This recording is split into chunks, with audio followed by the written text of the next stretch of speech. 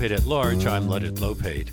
Michael Patrick McDonald joins us now. He is the author of a number of books, including the American Book Award-winning best-selling memoir All Souls, a family story from Southie, and Easter Rising, a memoir of roots and rebellion. And he's also been serving as a special correspondent on this show, covering events in Ireland and on the impact of Brexit on that divided island and the UK in general. So much has happened since you were last here, Michael. Welcome back. Thanks. It's great to be here again. There's been a major political upheaval in Ireland for 90 years or so. 91 years? Ireland has been mostly dominated by two center-right parties that have alternated being in power. But this past Saturday, Sinn Féin, the left wing nationalist party that's probably best known for being the political arm of the Irish Republican Army during the decades of sectarian conflict in Northern Ireland, the Troubles. Yep. They received the most first preference votes in the Irish general election. Right. What reasons are being given for that?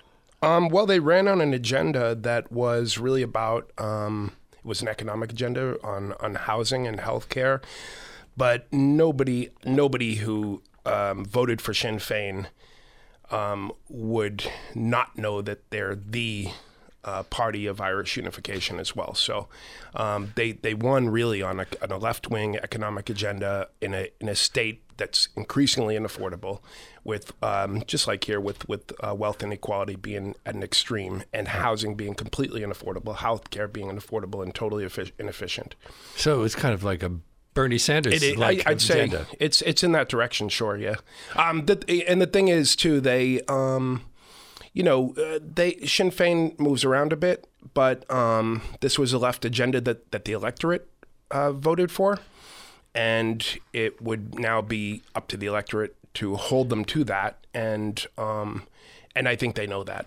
Now, did this come as a surprise? Because didn't Sinn Féin performed poorly in Ireland's 2018 presidential election and lost seats in the local and European elections last year? They did, yeah. And I think that there's so many recent developments, including Brexit, and some of the kind of brazenness and an attitude toward Ireland coming from England, coming from London. I think that helped a little bit. There was also a recent controversy over Fine Gael, the kind of the more historically conservative-leaning party that was recently in power, was proposing a commemoration that would include remembering the Black and Tans who had wreaked havoc in Ireland on behalf of the British Crown. In a kind of, I don't know, they kind of proposed it as an attempt at a reconciliation with England, but the population. For what reason?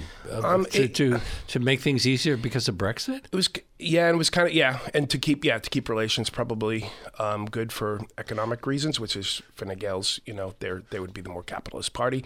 But the people have memories of family memories, stories told of the atrocities committed by the Black and Tans on behalf of the British Crown in Ireland, and it was unbelievable, the black backlash.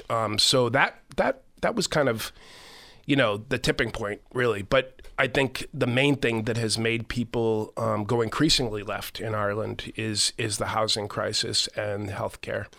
And this goes against the trend in Europe. If you look at elections in other countries, England, France, Italy, Eastern Europe, the move is toward right-wing, sometimes even neo-fascist governments, anti-immigrant.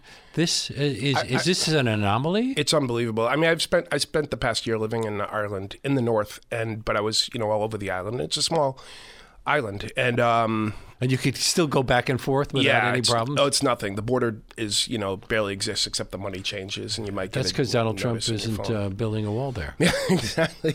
He's so good at it, right? But it's unbelievable to be in a place where there's really no inkling of fascist movement at all. Well, there are small parties. Movement. Yep. So there's a party called Aontú. So recently, Sinn Féin stood for choice, and they would be the Catholic party, but of course, for a lot of people, Catholic is just a cultural thing and not necessarily a religious thing. But But Sinn Féin stood clearly for choice, and so there was a party that broke away from them, and they're called Aintu, and they would be a pro-abortion party, essentially, a single-issue party. And then there's recent parties that are developing kind of an imitation of, say, just with the anti-immigrant sentiment that might be happening. There would be right-wing neo-fascist parties, very racist parties, but they got a tiny, tiny, tiny vote. But the Greens did fairly well. The Greens did well, and Sinn Féin, the Sinn Féin's majority isn't big enough to form a government, so they might have to go into government with the Greens and other left-wing parties. Wasn't one of the problems that Sinn Féin didn't expect to do so well, so they didn't mount enough candidates? Right, they didn't. I mean, they got a majority of the vote. The popular vote, Sinn Féin got 24.5%. Fine Gael, the former leading party, got 20%. Fianna Fáil, the other of the duo party system, Fianna Fáil, got 22%. So Sinn Féin won a really substantial popular vote majority, I would say. And the other left-wing parties, like the Greens, got 7%. People Before Profit got I think 5 or 6%. Social Democrats and so forth. So the collection of left-wing parties, the vote on the left is about half the country, and I mean really left, not like our Democrats, you know what I mean? Like left, definitely left of our Democrats. And so... Would they want socialism? Or? Well, I think a lot of people... Well, that's not... Is there socialized medicine in the Republic of Ireland? Basically, I always say to people here, like, even neighbors of mine who vote Republican or whatever, who agree with me on all things that would be called social, all the safety nets I grew up with as a kid on welfare, as a kid who went to public school, as a kid who had Medicaid. Most people agree with that stuff. And then you mention the S word and it gets all scary, but it's like, this is stuff that used to be kind of normal here, But over there, that is still normal over there. The idea that, the idea of the social contract and that our taxes should be benefiting us. In exit polls, 57% of the voters said that they were for a united Ireland.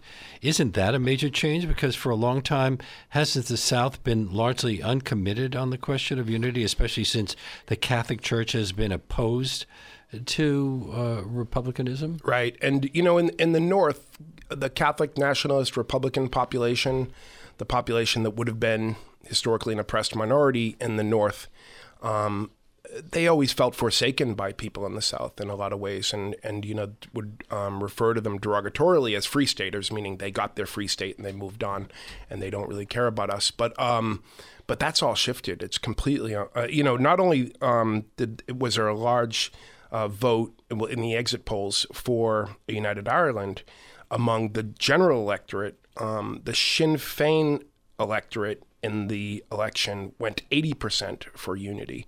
So some people would like to say the establishment is trying to make sure that this does not feel like a vote for united Ireland, the pro-British establishment or the, kind of West Brit establishment in Ireland.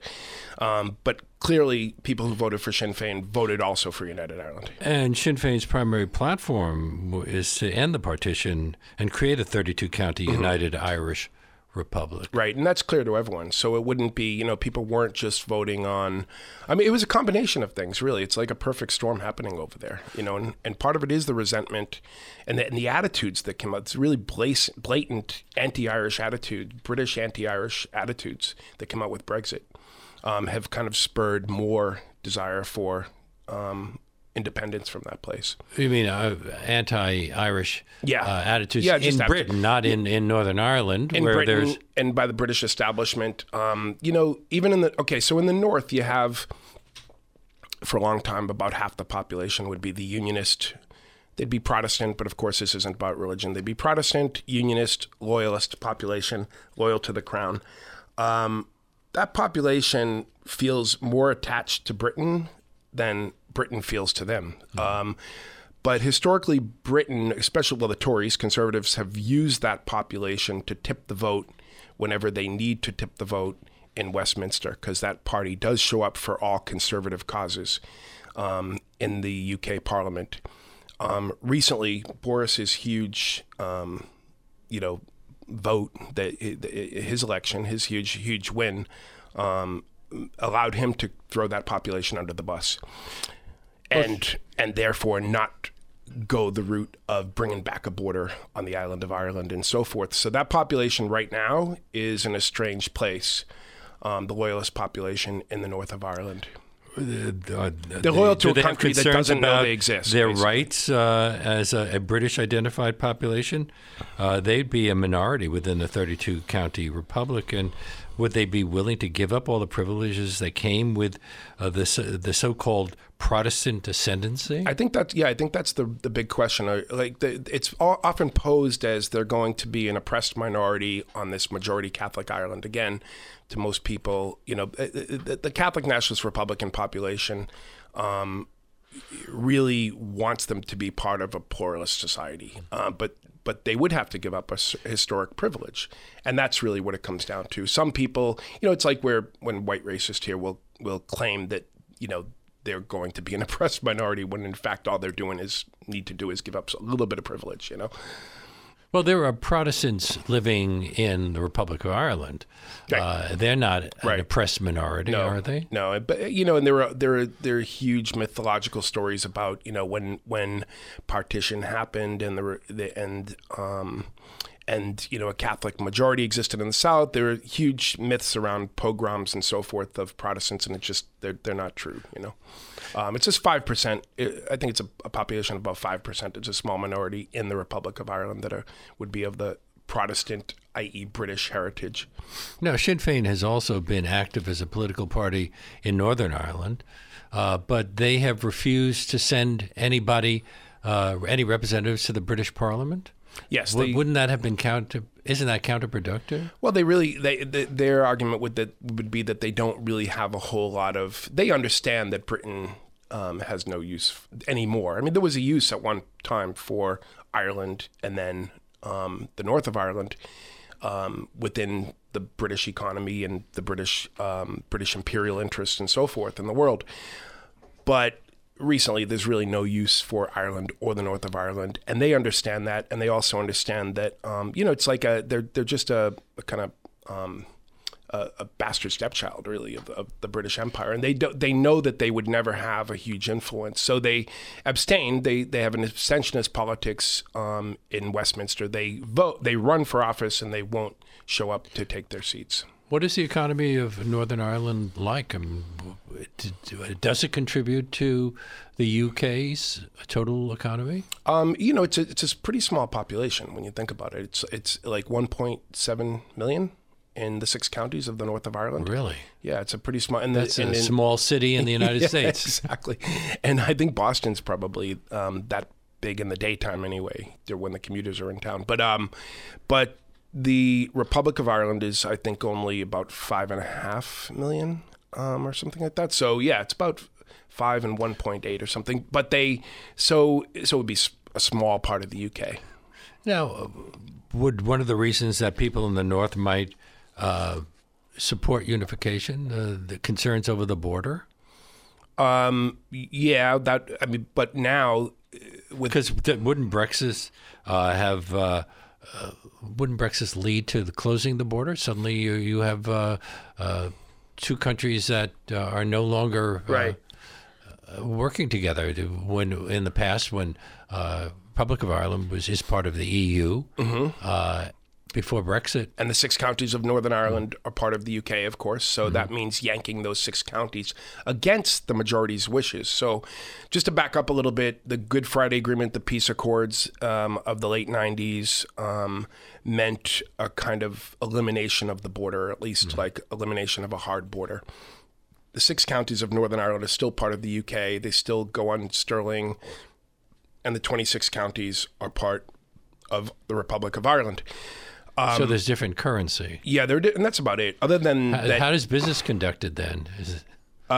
Well, so because it was all part of the European Union, you wouldn't need a customs border. So with Brexit came the threat of having to bring back a hard border that was disappeared during the that's a poor choice of words, but disappeared during the peace process. But that threat is gone now, for the most part, I think, because Boris, with his huge election win, was allowed to throw the unionist, loyalist population under the bus as they would see it, and to put, instead of bringing back a hard border on the island of Ireland between Northern Ireland and the Republic of Ireland, put the customs border in the Irish Sea. So Ireland is essentially, the island of Ireland is currently an economic United Ireland. And that's a step toward, well, loyalists would fear that that's a step toward a political United Ireland, and they're probably right. My guest is Michael Patrick McDonald, who is a regular contributor to our show. We talk about Ireland and Brexit and related matters. This is Leonard Lopate at Large on WBAI New York 99.5 FM. We're a listener-sponsored non-commercial radio. Many companies in Northern Ireland appear to be unprepared for Brexit. It's been reported that the paperwork alone could cost up to £55, nearly, that's about $72 in U.S. dollars each time, just to fill out, and then smaller companies dealing with in lesser loads will be disproportionately affected. Right. It's disastrous, and I think that a lot of that population, the kind of the business class, would have been probably Remainers during the Brexit vote. So of course, the North of Ireland participated in the Brexit vote because they're legally part of the UK. But just to give numbers on that, the vote in the North of Ireland on Brexit was 56% of the population voted to remain in Europe. So that's by our standards here, that's a huge majority, 50, when you get 56% of anything. And that means that not only did most Catholic nationalist Republican people vote to remain in the European Union, but also you got some Protestants there. So if you have a 56% majority over there, you know that you got some Protestant unionist people. They believe it was a lot of farmers who were getting subsidies from the European Union and so forth. But I see, I just spent a year there living in Belfast, and just talking to any chance I had, I would talk to Protestant people. I mean, they used to be this kind of like exotic population when I would go over there, that exotically scary, actually, population that you would never even really communicate with. Did it help that you were an American, so you didn't have an accent? No, it used to not help at all, because they can look at me and know my background. And if you're Irish American, you're probably... historically, they would associate you with the Republican struggle. So the money for a lot of the IRA money came from over here, of course, and weapons and so forth. But so you'd be associated with that as an Irish American, and you'd probably be Catholic and probably therefore pro-United Ireland, pro-Republican is what they would think. But that's kind of lightened up a little bit. And just I've seen, especially with younger people, I taught at Queen's, and so I had probably more than half of my class would be from the Protestant British identified background. And I'll tell you, they're just not afraid of United Ireland. And that's not the way it was 10, 15 years ago. So they are not upset that Sinn Féin did as well as it did in the election. A lot of them would steer clear of Sinn Féin because, they grew up with stories that would be scary to them. And so they don't see them as just kind of an economic social justice party. They do know that they would be the party for marriage equality, for choice, and with a at least liberal-leaning economic agenda.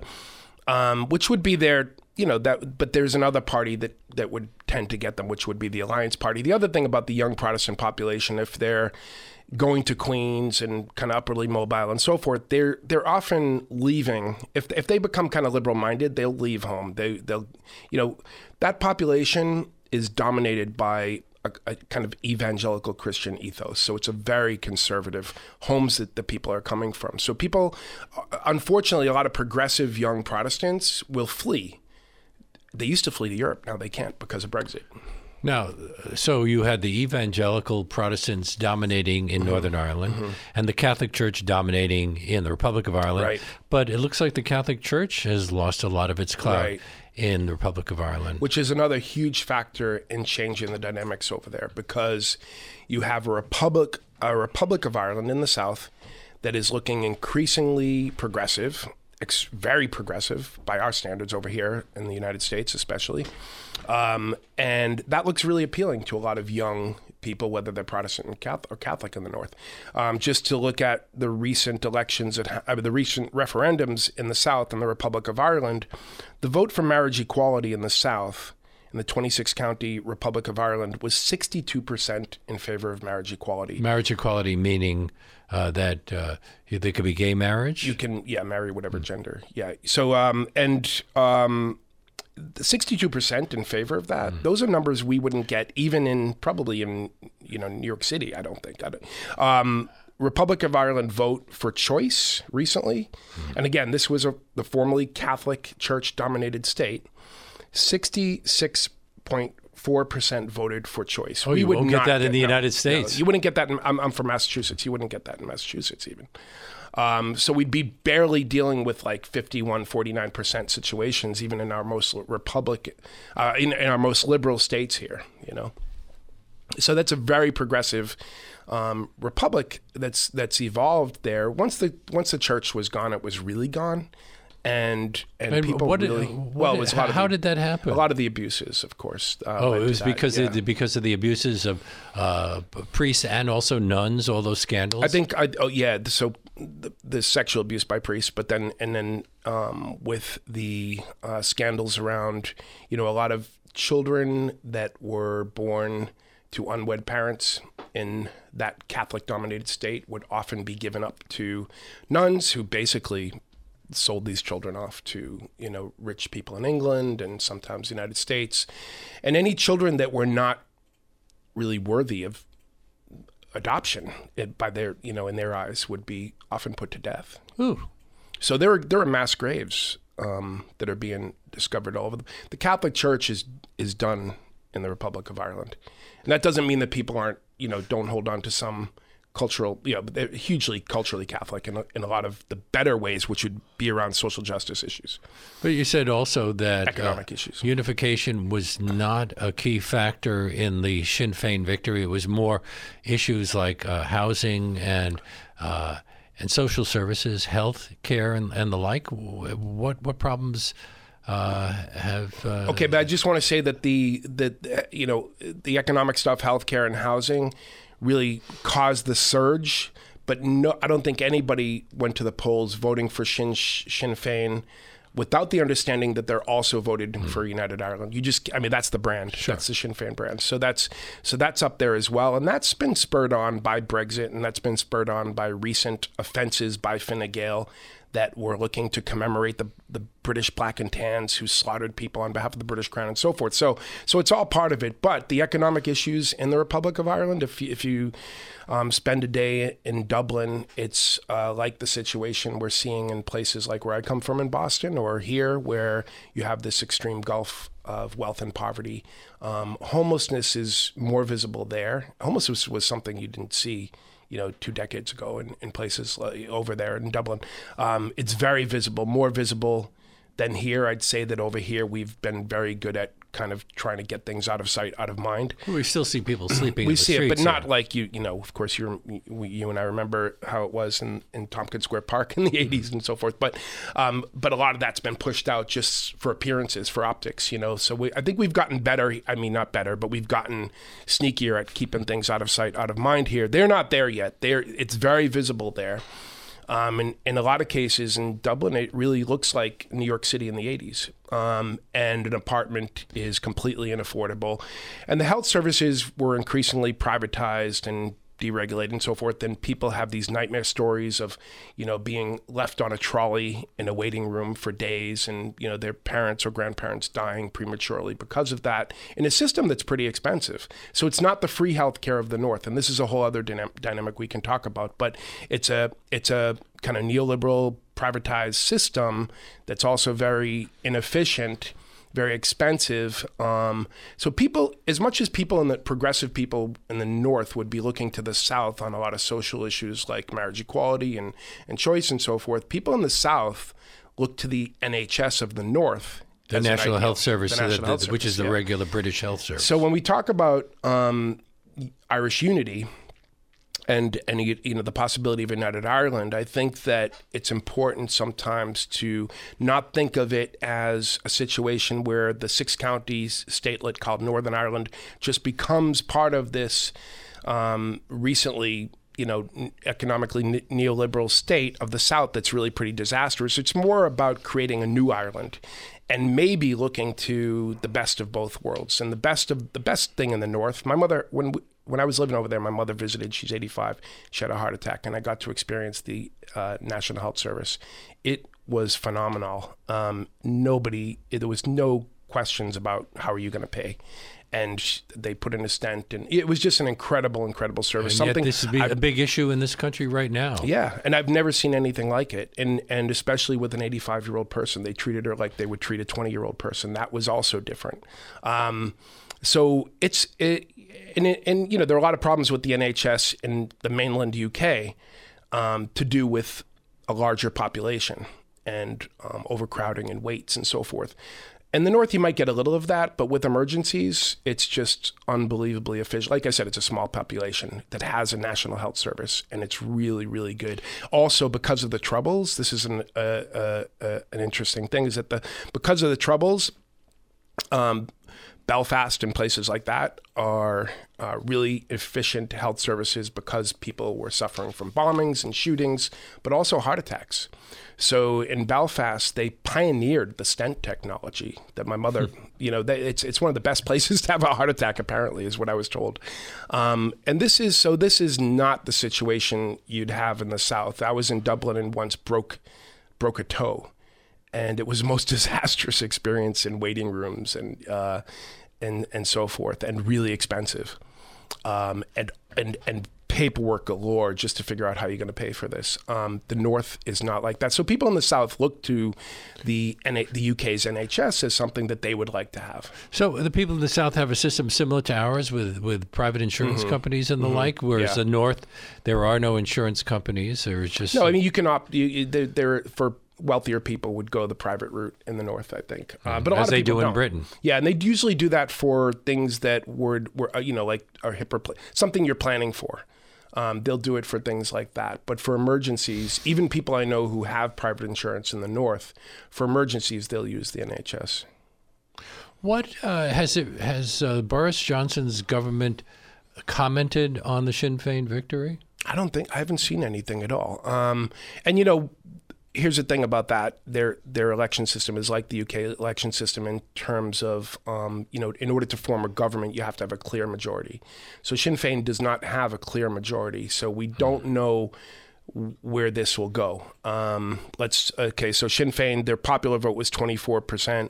Fine Gael, the former leading party, their vote was 20%. Popular vote, Fianna Fáil, 22%.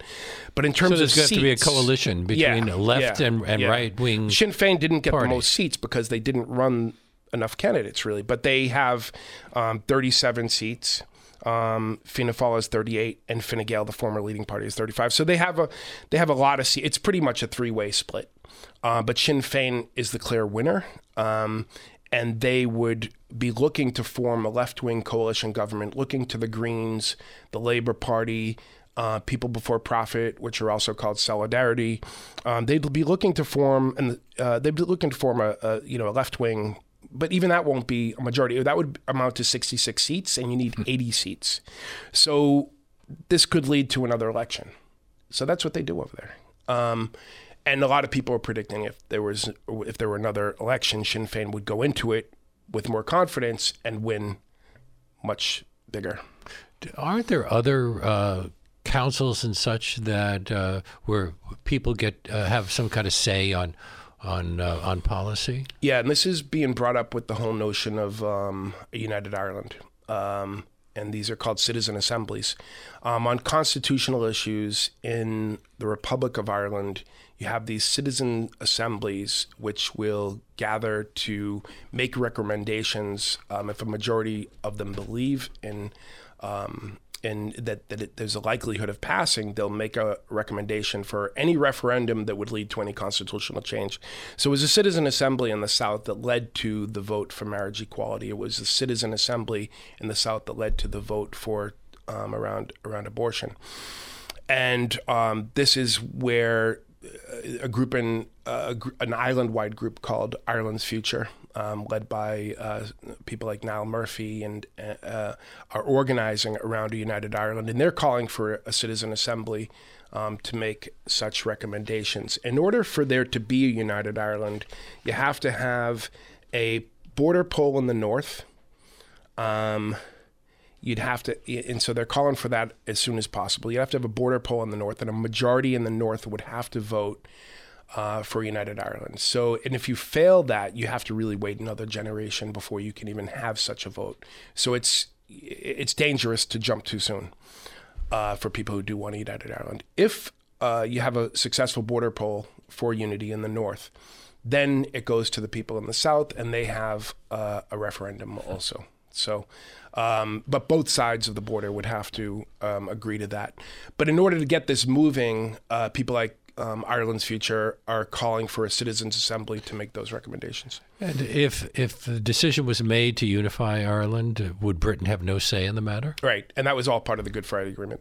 Mm-hmm. But the thing is, people. So the caution in everyone's mind is Brexit. So Brexit was just a vote. We're going to just get out of here, and it forced the issue. Yeah. So Ireland's Future, this group that's organizing around unity and so forth, they're calling for a lot of planning. They're calling for United Ireland within 5 years, and then other people, even if they're nationalists, say that SDLP in the North, Social Democratic Labour Party, or even Fianna Fáil and Fine Gael in the South, which claim to be for United Ireland, don't always show it so much.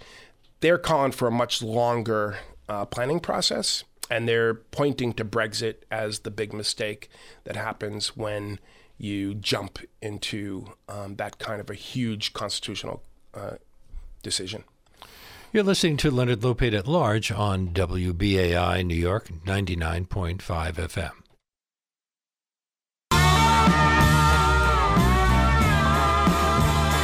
Give Ireland back to the Irish. Don't make them have to take it away. Give Ireland back to the Irish. Make Ireland Irish today. Great Britain, you are tremendous, and nobody knows like me. But really, what are we doing in a land across the sea? Tell me, how would you like it if on your way to work you were stopped by Irish soldiers? We are back with our conversation about Ireland and Brexit and related matters with Michael Patrick McDonald, author of a number of best-selling books, including All Souls, A Family Story from Southie, and Easter Rising, a memoir of roots and rebellion. But before we continue the conversation, a reminder that we are now ending the second week of our winter fund drive. We would have this fund drive under any circumstances, but right now the need is even greater than usual. And joining me now with some of the details is my executive producer, Jesse Lent. Hi, Hello, Jesse. Leonard. Hello, Michael and Reggie. Great to be here. And yes, I think what you were alluding to there, Leonard, is the fact that it might seem to some of our regular listeners like we have been in a perpetual fund drive since fall. But what actually happened was, without going down the whole lengthy, detailed explanation that I think a lot of our listeners have heard at this point, there was a faction at the Pacifica Network which shut us down for a month before a judge intervened, and found in our favor. We were in our fall fund drive back in October when that happened. So and that was cut short. And we were off the air for a month. And because there were financial underpinnings there, when we came back, we had to jump headfirst into fundraising. But Now we're back on track, and at least scheduling-wise, even though we're still hoping to break even at least with this fund drive, that's why we're asking our listeners to step up and make a pledge of any amount by calling 516-620-3602 or by going to give2wbai.org. However, if anyone wants to become a BAI buddy today, that's someone, Leonard, who, as you probably know, makes a contribution of $10 or more a month. Anyone who signs up to do that today will get an autographed copy of Michael Patrick McDonald's best-selling novel, All Souls. It's a memoir. His memoir, his 2007 memoir, All Souls, A Family Story from Southie. As anyone who listens to the show regularly knows, Michael is one of our regular contributors and always has interesting insights, a take that other people will not give you, at least in this fashion, on that part of the world. So if you would like to get that interesting take in book form and find a little bit more out about the history of Michael Patrick McDonald, what goes into making a Michael Patrick McDonald, then please step up right now and make that contribution. Now, going back to what you were saying about the coup that cut us off the air for a while, the excuse given was that WBAI had all sorts of financial problems. Well, we are hoping that we can right ourselves and not have that excuse out there anymore, because there's still the threat. There are still people in Pacifica who say, well, BAI can't pay its way. It owes a lot of money, and we should just take it over and sell its broadcast license, and we'll make a lot of money from that.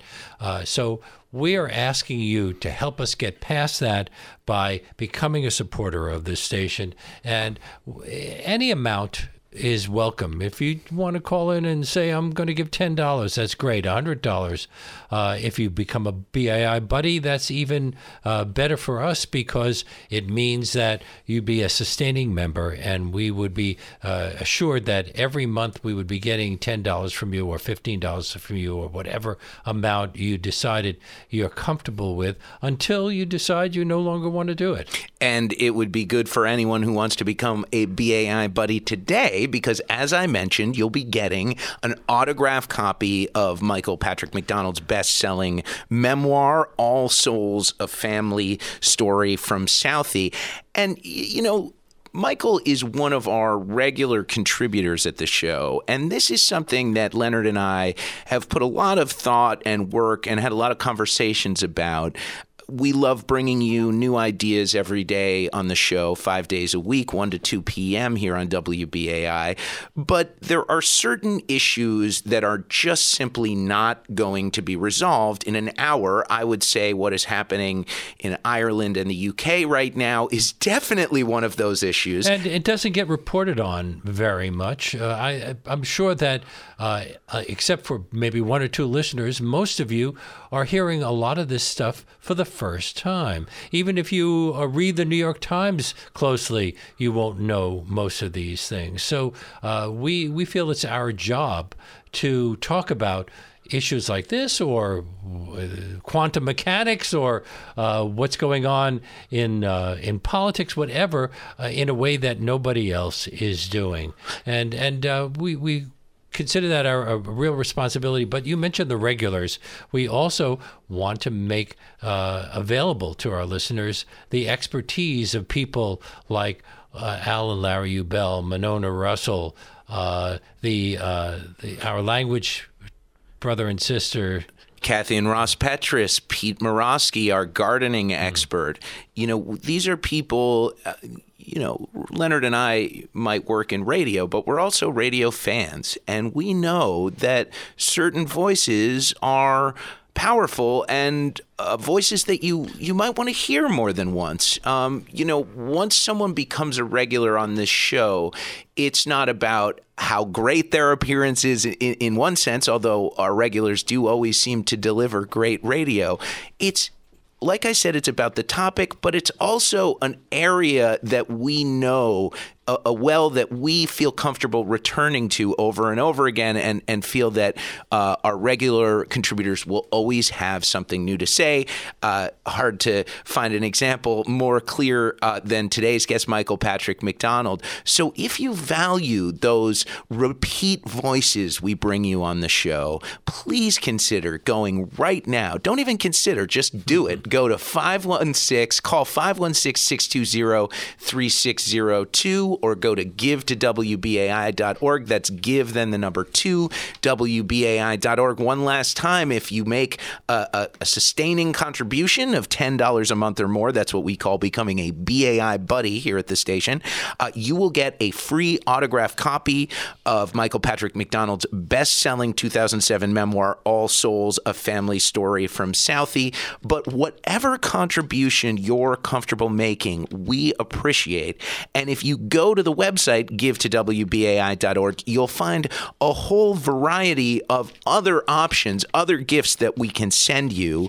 For example, our Spy Sites of New York City, our Spy Sites of New York City book is available for anyone who wants to make a $50 contribution. That is still an offer that is still running. So please, one last time, step up, help support the show, help keep this station on the air so that we can continue to be the alternative to the corporate juggernauts that don't just control commercial radio, but sadly control a lot of public radio stations too. But we can only do that with your help. I'm going to give it out one last time, Leonard, then I'm going to let you get back to this fascinating conversation. The number 516-620-3602, or the website give2wbai.org. And thank you from all of us at the show for your support. And let's get back to Michael Patrick McDonald. Michael, I remember in a previous visit we talked about the election victory of Leo Varadkar, who is Ireland's prime minister from the Fine Gael party, and that was seen as a major change. And now, isn't this Sinn Féin victory a major defeat for Leo Varadkar? It's a huge defeat for Leo, and. Just referring to the huge change that it represented, Leo Varadkar is of Indian parents. He's Irish, born and raised in Ireland, and he's of Indian parents. So he's gay, isn't he? And he's gay and out, and so that was a Pete huge. Buttigieg know this? Yeah, he's not the first, right? But he's very similar, I think. He's very neoliberal, and so he would be very conservative economically. And but he represented the kind of neoliberal conservative in Ireland today, and that's kind of out the window. Sinn Féin is, of course, progressive on marriage equality and progressive on choice and so forth, as well as having the economic agenda. So I think people went through this little blip and are kind of bringing together both economic and social liberalism, left-wingism. But he's also been very adept at balancing the diplomatic relationship with Great Britain, with Boris Johnson. He was, and some would say a little bit maybe too accommodating. And up to this point, that might have been necessary, but he probably would keep going more and more West Brit, as people are often called. It's Irish people that are just kind of British leaning, as a kind of colonized mind situation that they've grown up with. I mean, he grew up very privileged and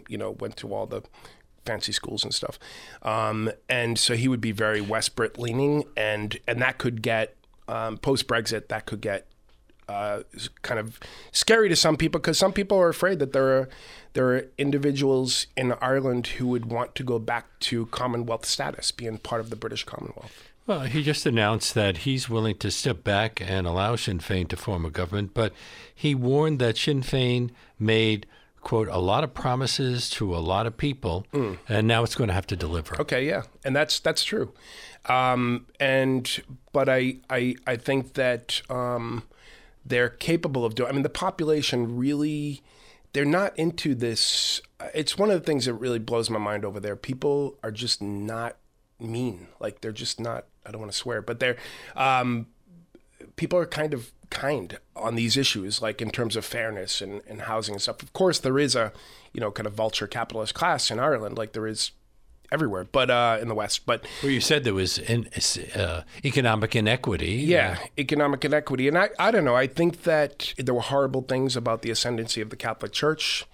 But there's also a history of Catholic social teaching around social issues, kind of social justice leaning. So I think they maybe kept some of that. I mean, I don't think that will go away with the people, and people really are just kind of generous. It's really unbelievable. And I can't say it enough. It's not a fantasy. When I'm over there, it's really different in terms of the culture of kind of generosity.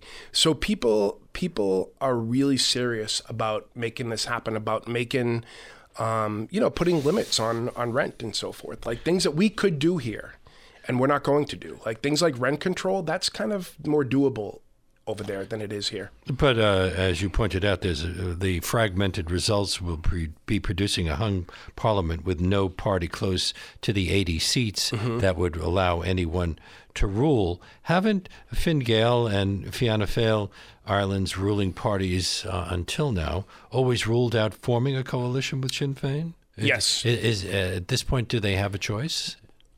Well, they're keeping to their well, Fine Gael especially is saying they're ready to be the opposition, so they're definitely out of question. And Fianna Fáil are so far, I believe, rejecting the idea. They would both have spent the past, however many decades calling Sinn Féin terrorists, so they're not going to go that route.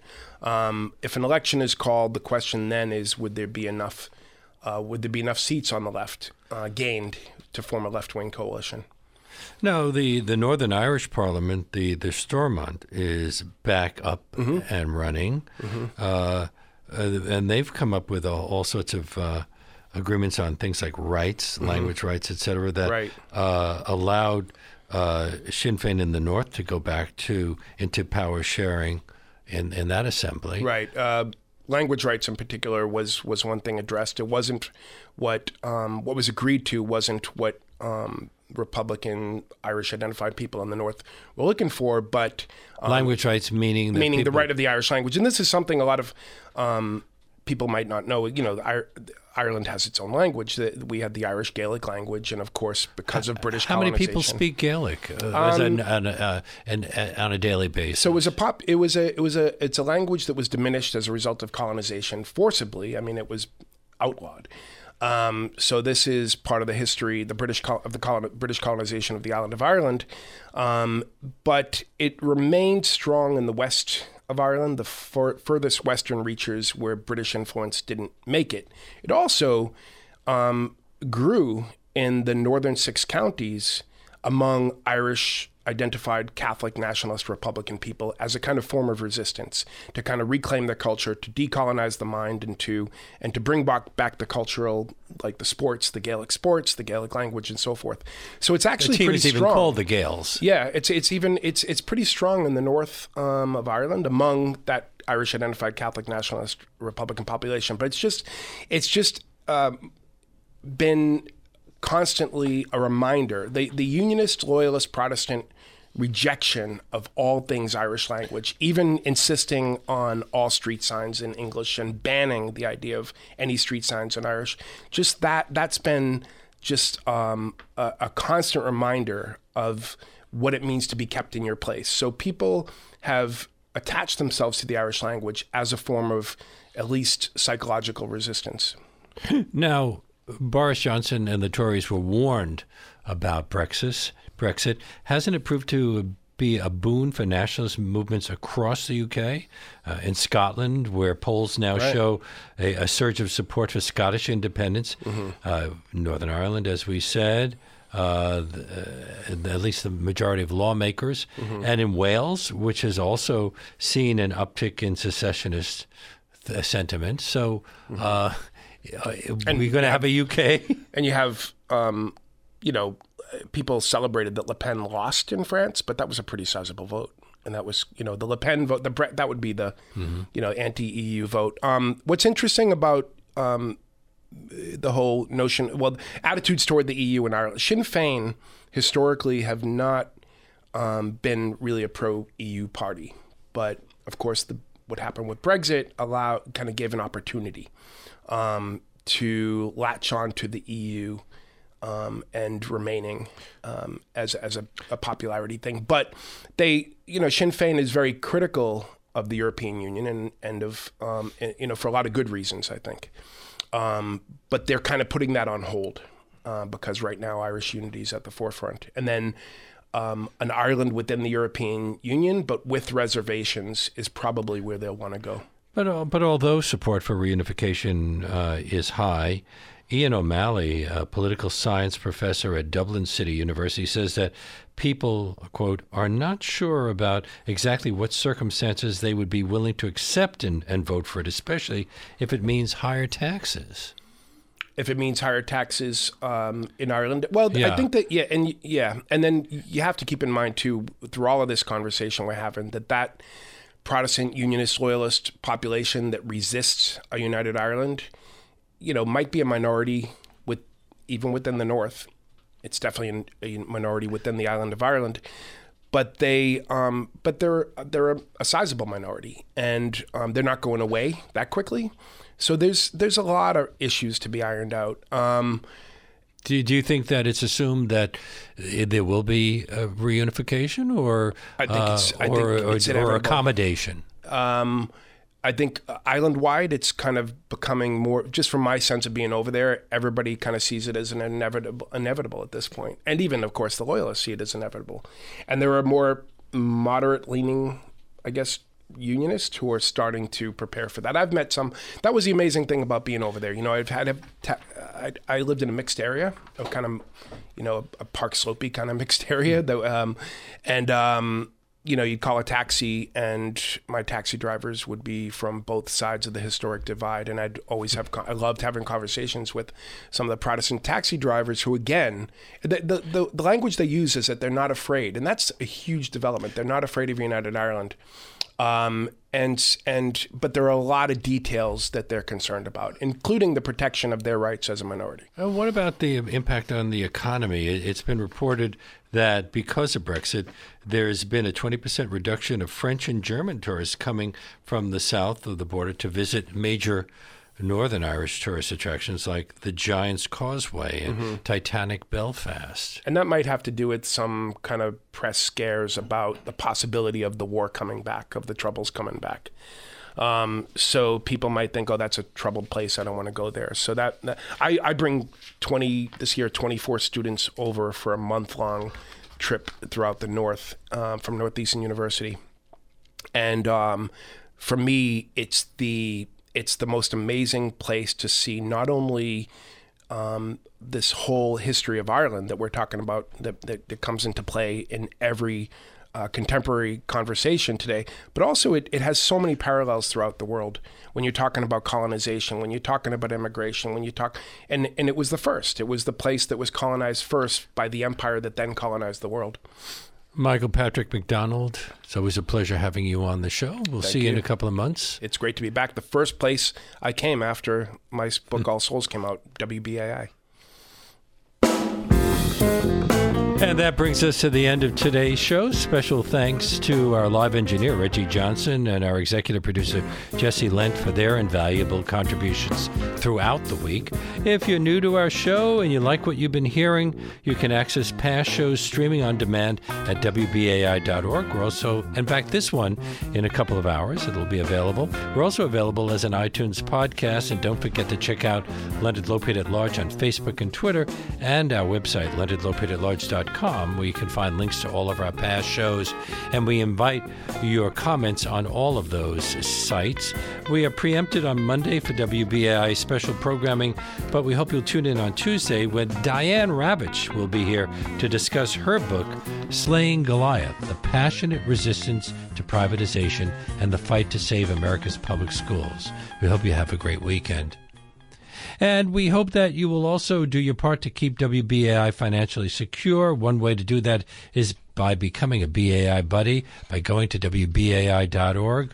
That's WBAI, give to number 2, WBAI.org, or by calling 516-620-3602. And everyone who becomes a BAI buddy today for a donation of $10 or more will get a free signed copy of Michael Patrick McDonald's All Souls, A Family Story from Southie.